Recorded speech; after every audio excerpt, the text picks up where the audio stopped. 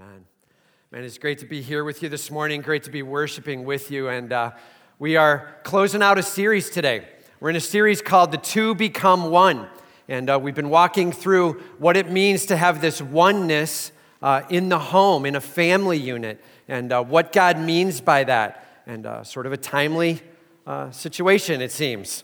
And so we're going to talk a little bit about that throughout this morning, just bring it up at the right moment and talk through that piece and process a little bit, okay? Oneness. That's what we've been talking about. Is God says from the very beginning, as Adam and Eve came together, he says, the two shall become one flesh. And that's what we have in the beginning of the Bible in Genesis 2. And then you go to the end and we have Jesus Christ coming with his bride, the church, coming together. And so marriage is throughout all of Scripture. We've said this repeatedly. Man, a big point in marriage is to be able to understand all that God is doing with his church. It is a gospel message. And as we live out our marriages, may we not just live them out for comfort or contentment, but may we live them out saying, Lord, teach me more of who you are. And that's a lot of what this is all about is, Lord, teach me and shape me in my understanding of you and my relationship with you. All right, oneness. And so we've talked a lot about it. We talked about spiritual oneness and then relational oneness and even physical oneness and then the responsibility of the husband and the wife, man and woman in those roles and what that works like and looks like. And so today we're going to actually answer the tough question, well, so if it's oneness and it's meant for life, is there ever a time where the oneness can be broken? All right, that's what we're going to be looking at today. So turn with me, if you will, to Matthew chapter 19. Matthew 19. And we've got ushers coming forward. They got Bibles in their hands. If you need a Bible, just raise your hand, and they will get one to you, all right? Just raise your hand. They'll get a Bible to you. We're going to walk through this verse by verse in Matthew 19 and then in another passage as well, all right? So in order to understand the oneness plan and when the oneness can be broken, we're just going to walk through this passage. The first point we pull out of it, hold fast. Marriage is intended to be a lifelong commitment of oneness between one man and one woman. Hold fast. Marriage is intended to be a lifelong commitment of oneness between a man and a woman. All right? And we'll talk more about that as we move along. There's been some statements made about that this week in politics, and God's been pretty clear with that in Genesis 2. Our position a number of weeks ago was this position, and it hasn't changed. All right? So we'll just stay on that. We'll talk through that as we move. Hold fast. Marriage is intended to be a lifelong commitment of oneness. And so let's just walk into it. Matthew 19, it says, now when Jesus had finished these sayings, he went away from Galilee and entered the region of Judea beyond the Jordan, and large crowds followed him, and he healed them there. Right? All too often we can read through Scripture and we just start moving at pace, right? And like now we're in the Gospels, like it wasn't even read words, so I'm just going to read those fast, right? And be careful, slow down, make sure you're capturing all that Scripture has to say. Notice it says, now when Jesus had finished these sayings. What sayings? And make sure you look back, get the context, see what he's talking about here about a brother in sin and how we would handle that. These are some tough topics Jesus was dealing with. And then right after it, the unforgiveness, and if we're unforgiving, what that means for our relationship with God and how we can work that out. He's delivering some heavy load of relationship talk, all right? When Jesus had finished those sayings, he wasn't walking around just trying to make friends, shake hands, kiss a few babies. That's not what it was. He was delivering some heavy words. And it says right after it, after he had finished saying these things, he went to Galilee. He entered the region of Judea beyond the Jordan. Large crowds followed him. Like in the midst of these teachings that were tough teachings, people were beginning to throng to him and hear from him. They wanted to know what he had to say. It wasn't the kind of thing where they were just hanging around going, hey, did anybody hear what Jesus had to say today? Were you there? Was anybody there? And it was more like they're walking right beside him. They can't get close enough. They're walking sideways so they can see him while he's talking. Maybe they're even in front of him as they're walking. Like they're around him. They're massively following him. And as he's saying things that stun them, they're like, whoa, I have not heard that before. Dude, go get your cousin. He needs to hear this. And somebody runs off and grabs another, and here comes more people, and the crowds are gathering to hear what Jesus Christ has to say, all right? They're walking along together. It says more, though, than just the crowds gathered. It said, and he healed them. Can you imagine that? Like people are walking along, some people are limping along, and Jesus stops and does something, and someone is physically healed. Right there. The guy's like, whoa, I can walk, man. And he starts walking around and talking to people. He runs home to tell a few people, right? And they're like, dude, how are you walking? He's like, this guy, Jesus, and people come. And more people rallying around as Christ is doing, yes, physical healing, yes, spiritual healing, yes, all kinds of healing, emotional and otherwise, just moving through the crowds, caring for them. Remember, he is the almighty creator God. He spoke them into existence, and he is caring for his creation, all right? Jesus has some things to say and some things to do, and it's building a crowd. And why is that important? The Pharisees came to him to test him. Why? Because he was getting a following, man. Because he was beginning to get a crew that was tracking after him, and they were getting sick of it. They were supposed to be the ones delivering the leadership, and he's taking them away. And so now they're going to test him. What does that mean? It means they're going to throw a question at him and make him pick a side. They're going to make him do something to lose some of his following, all right? And at least that was their intent. It says the Pharisees came to him and tested him by asking, is it lawful to divorce one's wife for any cause? And we have to understand that. It really has that emphasis. For any cause, right? It's like, is there freedom to do it no matter what, no matter when, just cause? And so we need to understand there were actually two major organizations of battle going on back then. There was a priest whose name was Hillel, all right, Hillel, and his position was for any cause.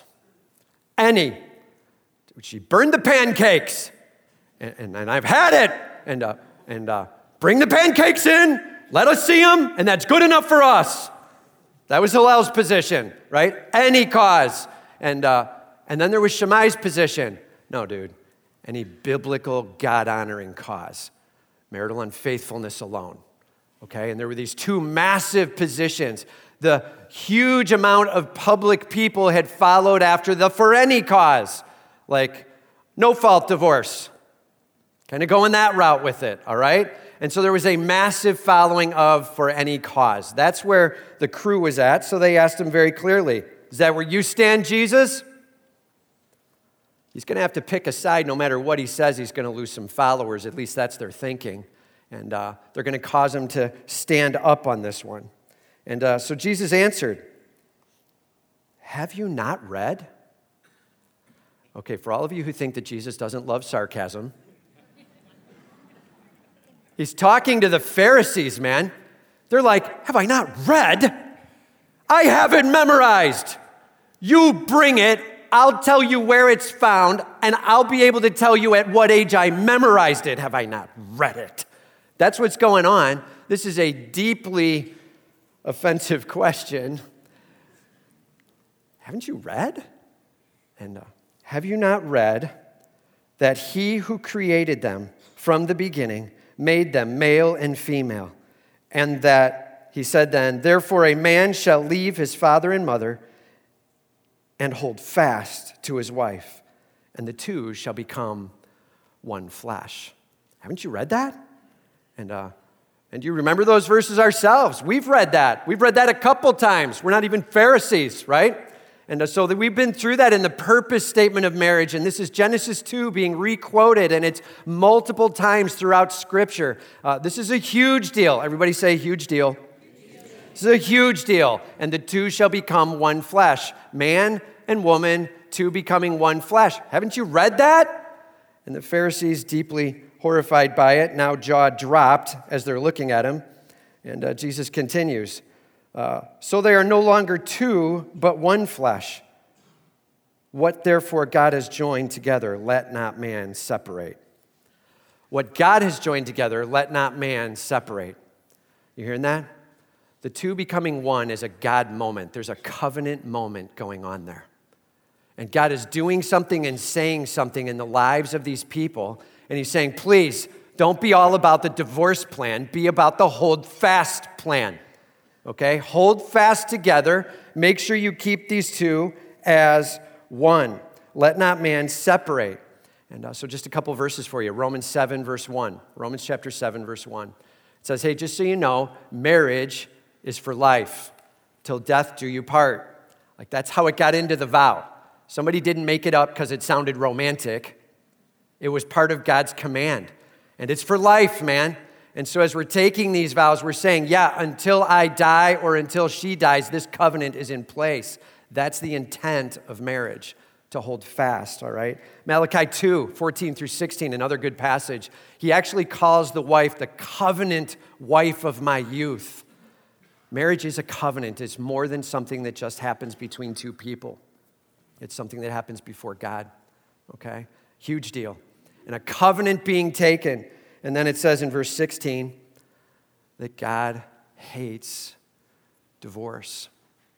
Like he stands against the brokenness of marriage, all right? And that's a big deal. Now, there's going to be a little bit we're going to walk through here. There are a couple of exceptions that he lists out, but the general position of God is, for life, I stand against, okay? I stand against divorce. That's where it's at.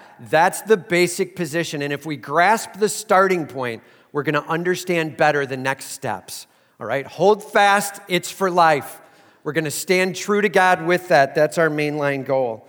And he goes on from there. He says, they said to him, why then did Moses command one to give a certificate of divorce and send her away? Please notice the words they used. Why did Moses command? Okay? Always be careful when you're talking with someone. The word choice used is very important. They're trying to win a battle, and so they're now trying to get him to commit to divorce. He basically just was asked a divorce question, and he gave a marriage answer. Are you seeing that? He switched the topic. Yeah, hold fast, dude. That's the plan. Well, why did Moses command it then? See, now they're trying to throw Moses against Jesus. That's what's going on, right? And they use the word command. Jesus has an answer for him. Because of your hardness of heart, Moses, take a look. What's your passage say? Moses allowed. Please be careful. This isn't a command. This is an allowance. And the reason is because of your hardness of heart. Notice he did not say our hardness of heart. Jesus is not included in that. He is perfect. He does not have sin. In fact, he's now talking to a Pharisee, and he says, you want to understand why there's divorce? Because of your hardness of heart. And the Pharisee's being called out right at that point. Yes, your sin, man. Yours and yours and yours and yours, and all of humanity and the hardness of heart. That's why there was an allowance that would move away from the mainline plan, all right? Jesus being pretty clear about the setup. He says, Moses allowed you to divorce your wives, but from the beginning it was not so. Original design, for life, hold fast, covenant under God. Okay? Got it? Under certain exceptions, because of hardness of heart, that can be stopped. All right? And that's where we're at. Pretty clear, pretty simple statement, the hold fast command. And stick to it. I'll just say this. I was looking for an illustration this week. Julius Caesar, when he was trying to take over massive land areas, specifically, in fact, in Britain, when they were going to try to take over Britain, he ended up taking his guys up to the cliffs of Dover. And they looked over the cliffs to the water below. And he said, take a look, men. What do you see? He had lit their ships on fire and burned them and made them sink. And he said, that's right. There is no turning back. There is no being done with this at any point. We move forward. And I'm just telling you, that works in all of life pretty well. And when you start looking at our commitment to marriage, when we come into it saying, for rich or for poor, in sickness and in health, until you tick me off, what have we done, right? We've got a ship in the harbor and it's ready to rock, and whenever I'm done, I jump on and I'm gone. And God's like, just hear me. The plan is hold fast, stay in this, let's work this thing out. May God be glorified. All right? That's the position we need to take as a starting point with marriage. So I ask you one simple question. Do you have that resolve? Are you in your marriage, holding fast, saying, God, I want you glorified? We'll get to some exception clauses in just a second. First and foremost, are you in? And maybe you're single or you're dating or you're engaged. Do you have that perspective of marriage? And if that's God's perspective, it's time to bring it to bear in your life. All right? Grab hold, hold fast. That's the first step. Point number 2. This is the first exception. Exception number 1. The covenant of oneness can be broken when there is a hard heart and marital unfaithfulness. The covenant of oneness can be broken when there is a hard heart and marital unfaithfulness. All right? So, everybody hear me. Hard heart, marital unfaithfulness. There is sin going on, and it is an affair. Okay? Here we go. Jesus answers them, and I say to you. So that was the first part of his statement, what he had already said there. Now he's got a second statement. And I say to you, whoever divorces his wife, except for sexual immorality, and marries another, commits adultery. That's pretty direct, man. So they were asking him to take a position. Did Jesus Christ take a stand on divorce? Yes, he did. Hillel, for any cause. Shammai, only for sexual infidelity. And he sided with Shammai. He's like, this is God's position, and this is what was meant in Deuteronomy when you're trying to quote a passage wrongly. And it is only for sexual infidelity. And that's the stand. That's against what most of society was taking as a stand at that point. And it was a big deal moment as he said it. He said, whoever divorces his wife, I'll set the exception clause aside for a second, and marries another, commits adultery. Do you understand that? Whoever divorces commits adultery? How can that be true? And let's make sure we understand this very clearly. So let's throw the first pick up here, all right? And so here we go. Marriage is actually, think of it like 2 umbrellas, okay? And the top umbrella is God's covenantal bond with you, all right? The covenantal bond that occurs between God and 2 people as he now declares these 2 one. That covenantal bond is a massive moment of God working with you to begin to do something you could not do alone. Covenantal, all right? And then the one under it is legal. That's the view that the government or state may have of it, all right? Legal bond. And so marriage is not just a legal moment. Marriage is actually the covenant before God and this legal. It's 2 umbrellas. And what you're seeing here is when they would go to get a divorce, they were actually trying to address man's view of the thing. And God's like, just so you know, the problem is you're not able to address the covenantal view of the thing, all right? God's view. And think of it this way. When we're doing the wedding, and we're getting towards the end of the wedding, I usually come up next to the couple and I say, I want to introduce to you now for the very first time, Mr. and Mrs. So-and-so, right? And then there's usually applause, everything goes off, and some funky music starts playing, and they walk down, and everybody's happy, right? And that's usually the moment where we're declaring them married. They haven't signed the papers, and the state hasn't agreed to it. So right now, they end up going out covenantally bonded before God. And then there's a moment where they're with the pastors and they're signing sheets of paper and there's witnesses on and saying, yeah, that happened. And now we have the legal bond that happens. We send it in some couple of days, up to 10 days. Lord willing, we get it there before 10 because then otherwise it's not legal. Did you know that? We actually have to get it there in 10 days or less. And so we have great admins who make sure that happens for you every time. And so that's the legal bond. It's a piece of paper that gets sent in, okay? And so there's covenantal and there's legal. That's what's going on. And Jesus is like, I'm just telling you, unless it's a biblical exception, if you walk away trying to divorce, this is what happens. Second pick. You're trying to kill the legal bond, right? But the covenantal is still in place. And so as you now move to another and try to marry another legally, you are bound first to another. And that's called an affair.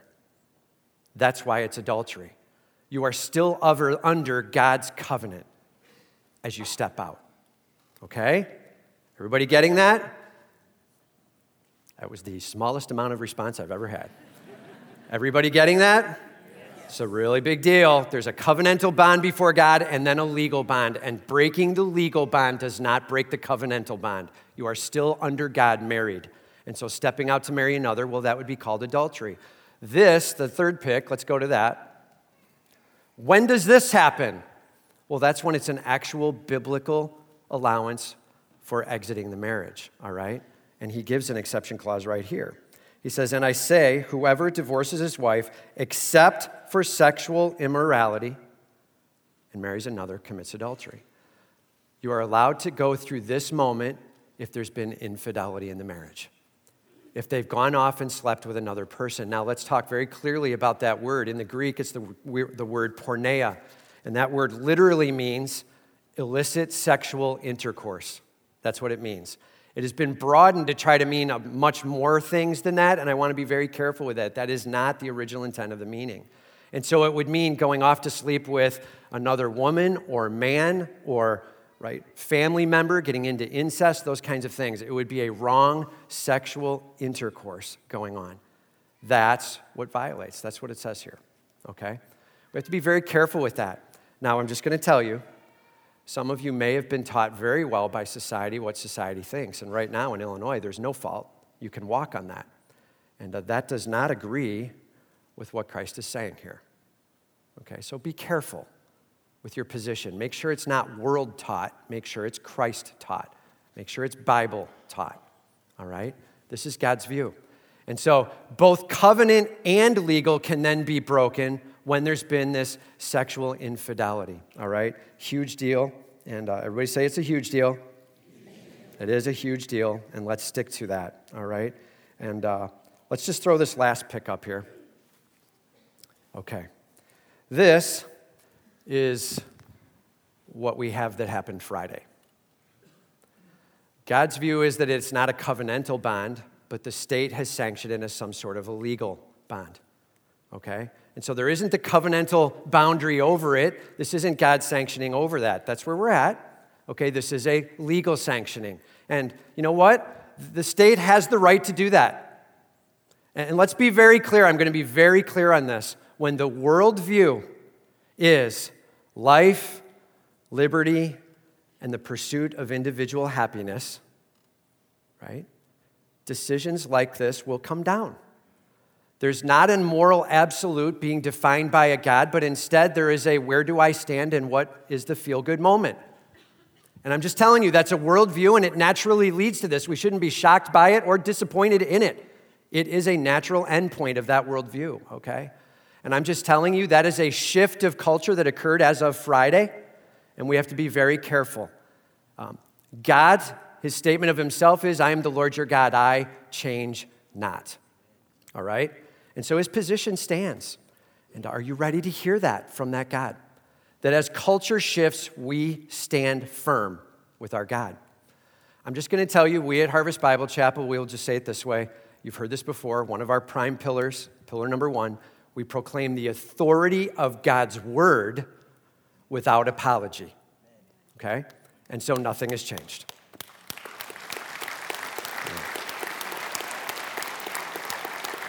None. It's very clear. We just want to make that clear to you guys as to where we stand. Now we got to be very careful. So what does that mean? I'm telling you this, we better be very respectful. Everybody hearing my words now. Very respectful, very genuine and gentle in our understanding and following of this government. God still has placed them as government. And so how do those two work together? Well, we follow the government, Romans 13, as to the Lord. Do you hear that? So we will follow completely, except in those cases where they ask us to follow in violation of God, and then we would step back. And we will, with great respect, be careful with our response to this government. Render unto Caesar what is Caesar's. Right? This is not the moment where you go all militant. You're like, that's it, I'm done paying taxes. Right? Be careful, man. Like nothing's changed. We stand where we stand, and this has been a position of this worldview for a long time. And so just be good with that, and let's move forward following our God. I'm telling you that it is times like this when culture shifts that God calls us out to be faithful and stand beside him and his word. And we trust him and we lean on him, and God knows what he's doing, and may he do what he needs to do. And all of God's people said, amen. All right. That's our position, simple and clear. We do believe in absolute truth. It does not shift with the culture, okay? Let's make sure this isn't the only thing you actually care about now. This thing that went down Friday with a 5-4 vote, and that's all I'm going to talk about again. Okay, there are many sins in this world, and I've got sin in my own heart, and I need to be dealing with it, and let's not get all militant about dealing with somebody else's and not our own. Okay? And so we've got our stuff to deal with. Come before your God and say, Lord, what do you need changed in my soul? Now we're talking a walk with Christ. Okay. Clear enough? Give you a little bit of an understanding on where to stand with this. Okay? And so we will respectfully be following our government, but this is a position that we will have to respectfully decline. We stand with Scripture on it. Okay? And just so you know, just so I'm really clear on this, man, we have a lot of people who come to us and want to be married, and we actually, a man and a woman, and we talk through things and have to say, this is not the time, or it's not right for some reason. And this isn't the only time where we're like raising up and saying, hang on, let's walk through this. You need to understand something, okay? We're very clear on that. We walk through what God has to say, all right? That is where we stand. So there is covenantal oneness. There is legal bonding, okay? And breaking the legal bind does not mean the covenant is broken. The covenant is only broken when God says so. And his exception clause is marital unfaithfulness, all right? Sexual infidelity. That's the exception clause. And we do have one more exception clause that we'll talk about. That's not between two believers, and so we'll bring that up in just a second. So I'm just going to wrap some thoughts around this. So, always there will be heat within your culture to shift away from God. Always. Jesus had it. They're coming up to him and they're like, hey, pick a position. You're probably going to lose a following. And hey, man, if our position today is a seat clearer, then it's a seat clearer for the moment. And we take our stand with our God. All right? That's where we're at. And culture does shift. Culture's always a heated topic. We don't move with culture. We move with our God. Jesus clearly did take a side. He sided with Shammai, and he made a clear statement for divorce here. He basically said, only under marital unfaithfulness. One exception here is marital unfaithfulness. Please note that it is tied to the word hard heart, okay? And so I'm just going to speak to this for a second. That means that this person is bent within them to sin, and they will not repent, all right? And God's goal, his passion, is, yes, even still in the midst of the affair, to do some restoring. And you might be in this room this morning, and you have gone through a tough moment. I'm not at all saying that that means you need to stay in. I'm not saying that. But I am saying this. It's amazing what God can do in the midst if there is forgiveness and God works through it. Please be careful. Please hear me now. I am not asking anyone to get hurt in a situation that is absolutely wrong against them. If this person will not repent, man, as swift as you can, get to us. We want to help you and we want to walk through that. If they have repented, get to us. We want to walk through that with you and help you. I'm telling you, we want to protect you. We're there with you and we're hurting with you, okay? And maybe God's got a plan for a restoring. That would be awesome. We have multiple couples in this church where they have restored after that kind of an incident. And they are loving their spouse and they are loving their God, and God is doing something amazing. We also have people in here who have been through tragedy and the backside of it was not able to be restored, so be it. Okay? but we will call together for, is this heart coming around towards God? Is there a restoring that is even remotely reasonable or possible? And if not, we're okay to hear that. Let's work together. Remember, not commanded, but allowed, okay? Can you hear the care? Please hear this. We're not getting militant. We're not getting directive on rules. We love you, and we want to be there with you, all right? That's where we're at. I'm just going to say it this way. We have had affairs in this church that have absolutely crushed people. Man, if you are in an affair right now, today's the last day. Please be done. Shut it down. Love on your spouse. Be done with this thing. Put your God first. Be done with this thing. It is time to honor your king. It is time to honor your spouse. Please be done. And we would love to walk through that with you. Come running at this. We're with you. All right? Huge deal. There's a lot that God can do in the midst of two broken hearts willing to work. And sometimes that is restoration of the marriage. And sometimes it's not. And both of those are legit decisions in this situation. Okay? We'll walk it through together. All right. So, simple question to close it. I'm just going to ask this to the broader sense. How are you doing with your heart of repentance before God? All of us. Like, forget about this topic in the moment. How are you doing with saying, Lord, what in me needs to change that you might be more glorified? Are you ready to walk on that? Lord, I'm ready to give you all of me. Let's put him first. Let's not look around at the people around us who have a sin we can talk about so we don't have to talk about ourselves. Dude, that is a lame walk. And love on them and make sure you're getting yourself right with your God. Okay? These are some tough words, right? And Lord, may we hear these and very gently walk together on this. Okay? So that's the first two. Third, let's turn over to 1 Corinthians chapter 7. 1 Corinthians chapter 7. It's a few books after Matthew, right? So Mark, Luke, John, Acts, Romans, 1 Corinthians. All right? So walk a few books over to your right. 1 Corinthians chapter 7.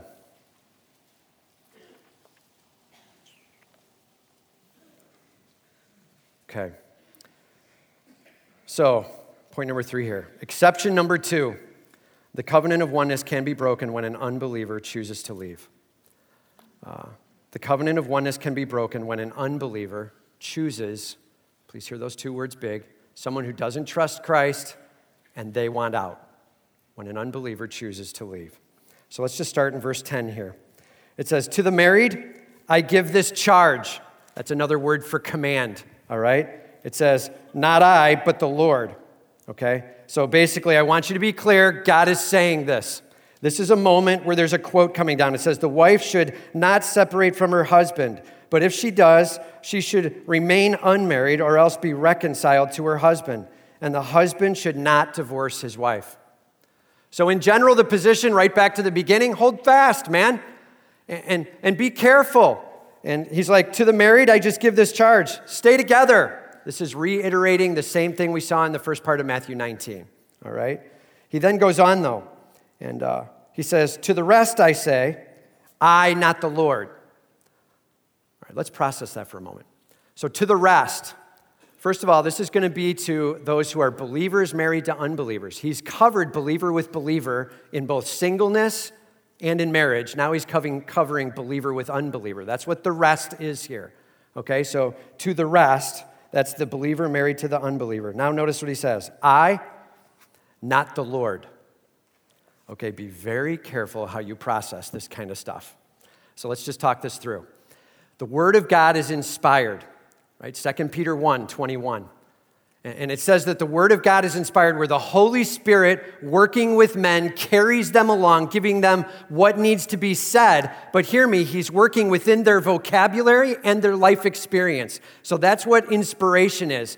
Sometimes, though, he even goes up one more, where he's like, look, I'm great that you have a set of vocabulary and I'm great that you have life experience, but I want you to do this. These are my words, record them. And then the prophet or the apostle is like, thus saith the Lord, and then writes the exact words of the command, okay? There's two levels going on of inspiration. One is exact dictation from God. Quote, command, here's the position, these are the words. Some of that is found in Scripture. We see where God says, write this down, and the prophet writes, thus saith the Lord, and records exactly what God said. And then there's other times where they're moved amongst with their experiences and with their vocabulary and their understanding of God and how the Spirit is moving with them. They then record position, understanding. That is an inspired moment. Paul is like, I want to be clear with you. This is one of those moments where the Holy Spirit's carrying me along, but it is not exact dictation. He's being pretty clear on that. This is not a thus saith the Lord moment where the exact words of, and I'm just going to say this. Is it not amazing that Paul knows the difference? Right? He's an apostle in the church, and as he's recording, he's like, whoa, whoa, whoa, whoa. Hang on just a second. God's giving me exact words right now. Here's what they are. Dude, that's a moment. And I think we need to grasp the unbelievable nature of when someone wrote down, thus saith the Lord, for him to be able to grasp that difference. And in this case, he's like, I'm just telling you, I'm being influenced by the Holy Spirit, and with my grasp and understanding of vocabulary and how God works and his character and the Spirit moving within me, this is an inspired position, but it's coming from me. This is not direct quote, okay? That's a huge deal. And being able to process through God's word where you understand that, where sometimes you'll see the author call out an I moment, making sure you grasp it's still under inspiration. It's just not direct quote from God, okay? Big deal. And everybody just say that's a big deal. Some of you are like, it is? I missed it. And go back and check it in the video afterwards, right? So to the rest I say, I, not the Lord, that if any brother has a wife who is an unbeliever and she consents to live with him, he should not divorce her. If any man has a wife, she's an unbeliever, and she's like, I'm still willing to stay with you. Your Jesus loving is not totally freaking me out. I'm not willing to leave. I'm good with staying, right? That's where I'm at, and I'm willing to stay with you. The statement here very simply then is, then stay with her. Don't divorce her. And in fact, he then goes on and says the next piece to the guy as well. And so we have the same command going to the guy, to the husband, making sure that if he is an unbeliever and willing to stay, that she does not leave. If any woman has a husband who is an unbeliever and he consents to live with her, she should not divorce him.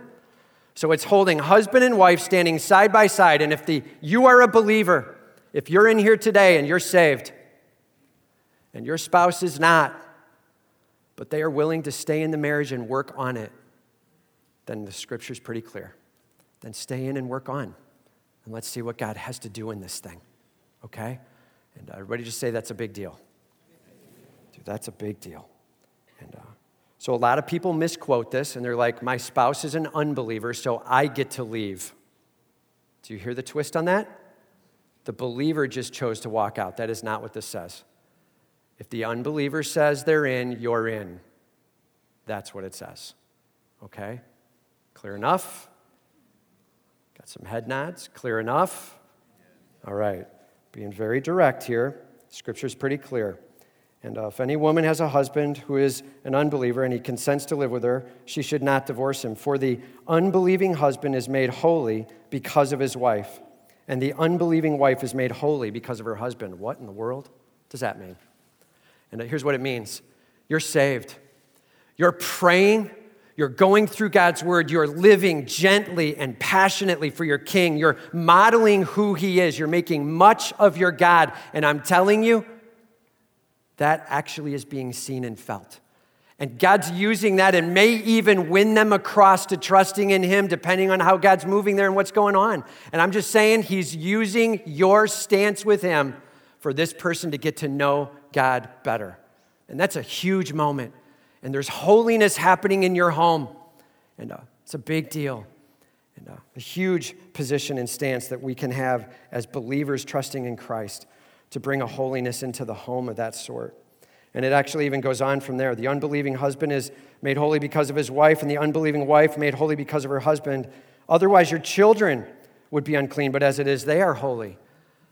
Able to now keep a family unit together, and you're teaching and sharing, and you saved, you're now sharing the truth of Jesus Christ. You're walking through what Scripture has to say. You're praying with them. They're getting to know what it is to be followers of Christ through you, and God's hand moving in that home through you.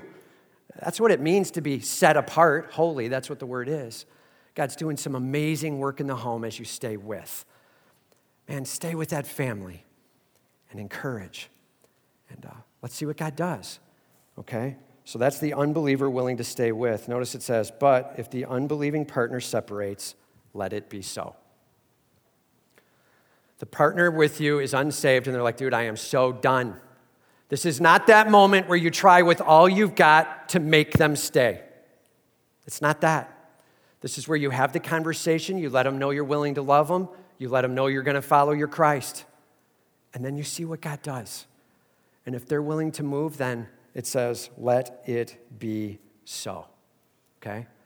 So the two positions the church takes are the two positions we see in Scripture with two believers, right? You've got, if there's a marital unfaithfulness, and then if one of them's an unbeliever and they're like, I'm done with this Jesus thing, I'm out of here. I'm just done with this family, I'm out. You can let the unbeliever walk. And notice it says right after it, in such cases, the brother or sister is not enslaved. God has called you to peace. We'll go back to Romans 12, and as much as it depends on you, be at peace with all men, all right? And so he is saying here, if they're willing to walk, then that's a legit position. God has declared that covenant not a covenant before him. Look, this person won't even believe in who God is. God's declaring that covenant not there. Okay? It's a huge deal. All right. It says, for how do you know, wife, whether you will save your husband, or how do you know, husband, whether you will save your wife? Can you notice the focus in 1 Corinthians 7? It is not on how to get out. It is on how can I see them saved? Okay, that's the focus. That needs to be our passion and our tender-hearted hope for people, is that they come to trust Christ as Savior. Man, do we believe Jesus Christ is Savior? Answer? Then let's live like it. Let's not live like it's all about my feelings and my emotions and the freedoms I want to have and I don't want to have to be stuck with. And all right, enough said on that. Let me just get after this real quickly here. So some frequently asked questions that come up on this. Ready? Number one, what if I left for the wrong reason? It wasn't one of these two. What if I was a believer and I walked out and it wasn't for marital unfaithfulness? And I would say this. Well, a lot depends on where you're at now and what's taken place. And we'd have to carefully walk through that. And every one of these frequently asked questions, I would love to be able to sit down with you. We would love to have our pastoral staff or counseling staff sit down with you and let's walk it through. But the answer is simple. If you've walked away for the wrong reason, then getting back together would be a good thing. In fact, we see it here in 1 Corinthians 7. It says that actually you should either remain unmarried or get back together. Right? We see it very clearly in 1 Corinthians 7, 10, and 11, and 12 right there. So follow that passage and get back together or remain unmarried. And all right, well, what if they remarried? My spouse went off, they got married, or they've been, sleeping around or whatever. Well, now we have a Matthew 19 situation and you are free. Everybody see what just happened there? So once one of the exception clauses came in, free. Okay? And what if there's other major issues? What if there was something going on and I don't like the way they're managing the finances, or what if there's emotional abuse or physical abuse, or, okay, I want to be very tender to this answer when I give it. I want to be very careful. We will protect you with all we've got. We stand beside you and we love you and we are with you. And if you are in a relationship that is crushing you, we need to talk, okay? But be careful. The quick answer of just running to try to grab it as a covenantal out and saying it's done is not what we see in Scripture, all right? We're going to want to walk through that, and it may even include separation to be able to protect you physically. Hear me on this. It may even call for calling the police and getting them involved. We've been there. We've done it. We'll do it again, okay? We're with you, and we're going to protect you, and we care about you. Let's make sure that we don't let somebody get hurt in the midst of this, all right? but let's also walk through God's plan for covenant marriage. Okay? Those are some tough words right there, and if you are in that spot, please hear me. We want to be able to cry with you and talk with you and work it all through. We're with you. Okay? All right. What if I'm right now in an affair or my spouse is? And again, we need to talk right away. And it could be that Matthew 19 is an out and it's done. It could be it's time to call for repentance and God does something. We'll see what God does. All right? Do you see how we're working this? We're always going back to the 2 exception clauses, and we work from there. Always. And we will always make sure there is safety and protection along the way. Okay? May God be glorified. And these are tough ones, isn't it? And can you see why we saved this for the end, the capstone? Like, we have to make sure we have all the rest in place before we move to this, because we've got to understand how it should look and what it should go like. And so please hear me. We love you. We want to work through this. We want our God glorified. I'm just going to turn it around now. Here we go. Are you ready? Marriage, it is meant to model who Jesus Christ is. It is meant to bring a passionate statement of the glory of our King and Him coming again and us as bride and groom coming together. May God be glorified. Marriage. It is a huge role of interaction with our God. It is a massive infrastructure of relationship and sometimes hurt. And we need to work through this very carefully. We've made it super clear today what we see Scripture as, and our elder board and pastoral staff stand on this. We'll work together on this with you. We love you. There are 2 exceptions along the way for managing your marriage, but please hear me. There is a God over this thing who can do amazing stuff. He heals and the crowds throng. Our God is awesome. Amen? We serve the risen Savior, and He has plan. We will lean on Him. We will hope in Him. He is glorious. That's our King. And all of God's people said, Amen. Man, that's where we're going. If you have any questions that come out of this, we would love to talk to you more, all right? Here's what I'm going to ask. I'm going to ask our worship team to come on up, and I'm going to gear shift along the way here. So as they come up, I will gear shift. My request is let's just go to prayer right now, and let's just lift this whole topic before our God. God, you are my God. Can we switch over to that? Make sure we're ready to go. Let's just pray. Heavenly Father, Lord, we're taking this moment where we hand this church before you. We hand our marriages before you. There are so many fragile topics and heartaches that can come out of this. Lord, help us to love one another and come before you with all we've got. Lord, you are God. You are our healer. You are our redeemer. You are our restorer. May we lean on you and trust in you and rush to you. May our marriages model you. May you be our everything. May we never set down what you say because we like what the world has to say better. Lord, may we hear from you, may we rush to you, and may we worship you as our glorious, almighty King. It is in your mighty, powerful name I pray these things. And all of God's people said,